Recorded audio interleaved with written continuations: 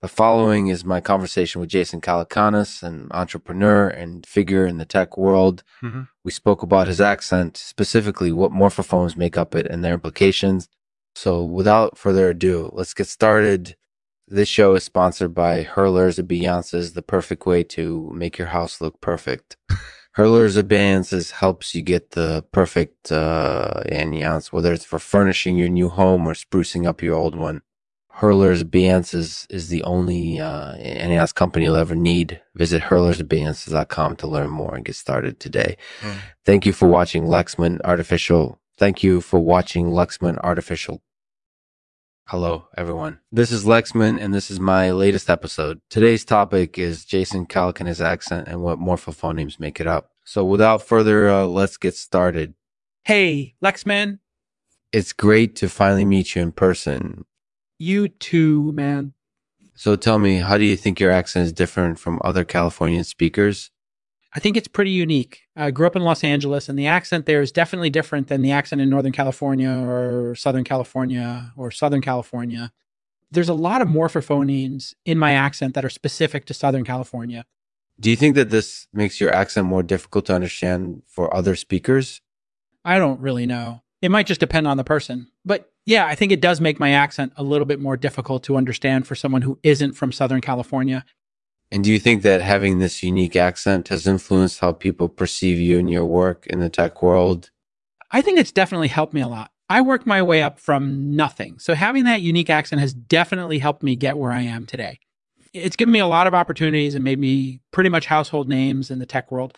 So what implications does this have for Jason's accent's interaction with other speakers? Do you think that it makes it harder or easier for people to understand what you're saying? I think it might make it harder to understand because there are so many morphonemes in my accent. But again, it could just depend on the person. Some people might be able to understand me better than others because they're familiar with the dialect. But for most people, I think it would be harder to understand me because of all the morphophones in my accent. That's really interesting. Do you think that other people with accents also have morphonemes in their accent? I don't know. I haven't really talked to many people with accents other than my own. But from what I've seen, I think they probably do. That's definitely true. It sounds like it would be a difficult thing to differentiate between accents when talking to someone unless you're familiar with them. How has your accent interacted with other languages you've spoken?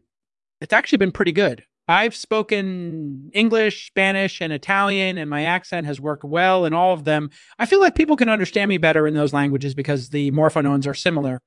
That's really interesting. Do you think that this is because your accent is specific to Southern California, or is it just a coincidence? I don't know for sure. But it does seem like it's something that contributes to how well my accent works in different languages.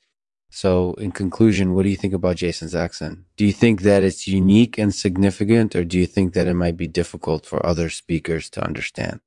Let us know in the comments. Thanks for listening. This is Lexman, and this is my latest episode. In today's episode, we're talking about Jason Calacanis' accent and what morphophones make it up. Jason grew up in Los Angeles, and the accent there is definitely different from the accent in other parts of California. There are a lot of morphonemes in Jason's accent that are specific to Southern California. So I think this might make it harder for people to understand him. But again, it could just depend on the person. I'll end this episode with a poem from yours truly called Accent.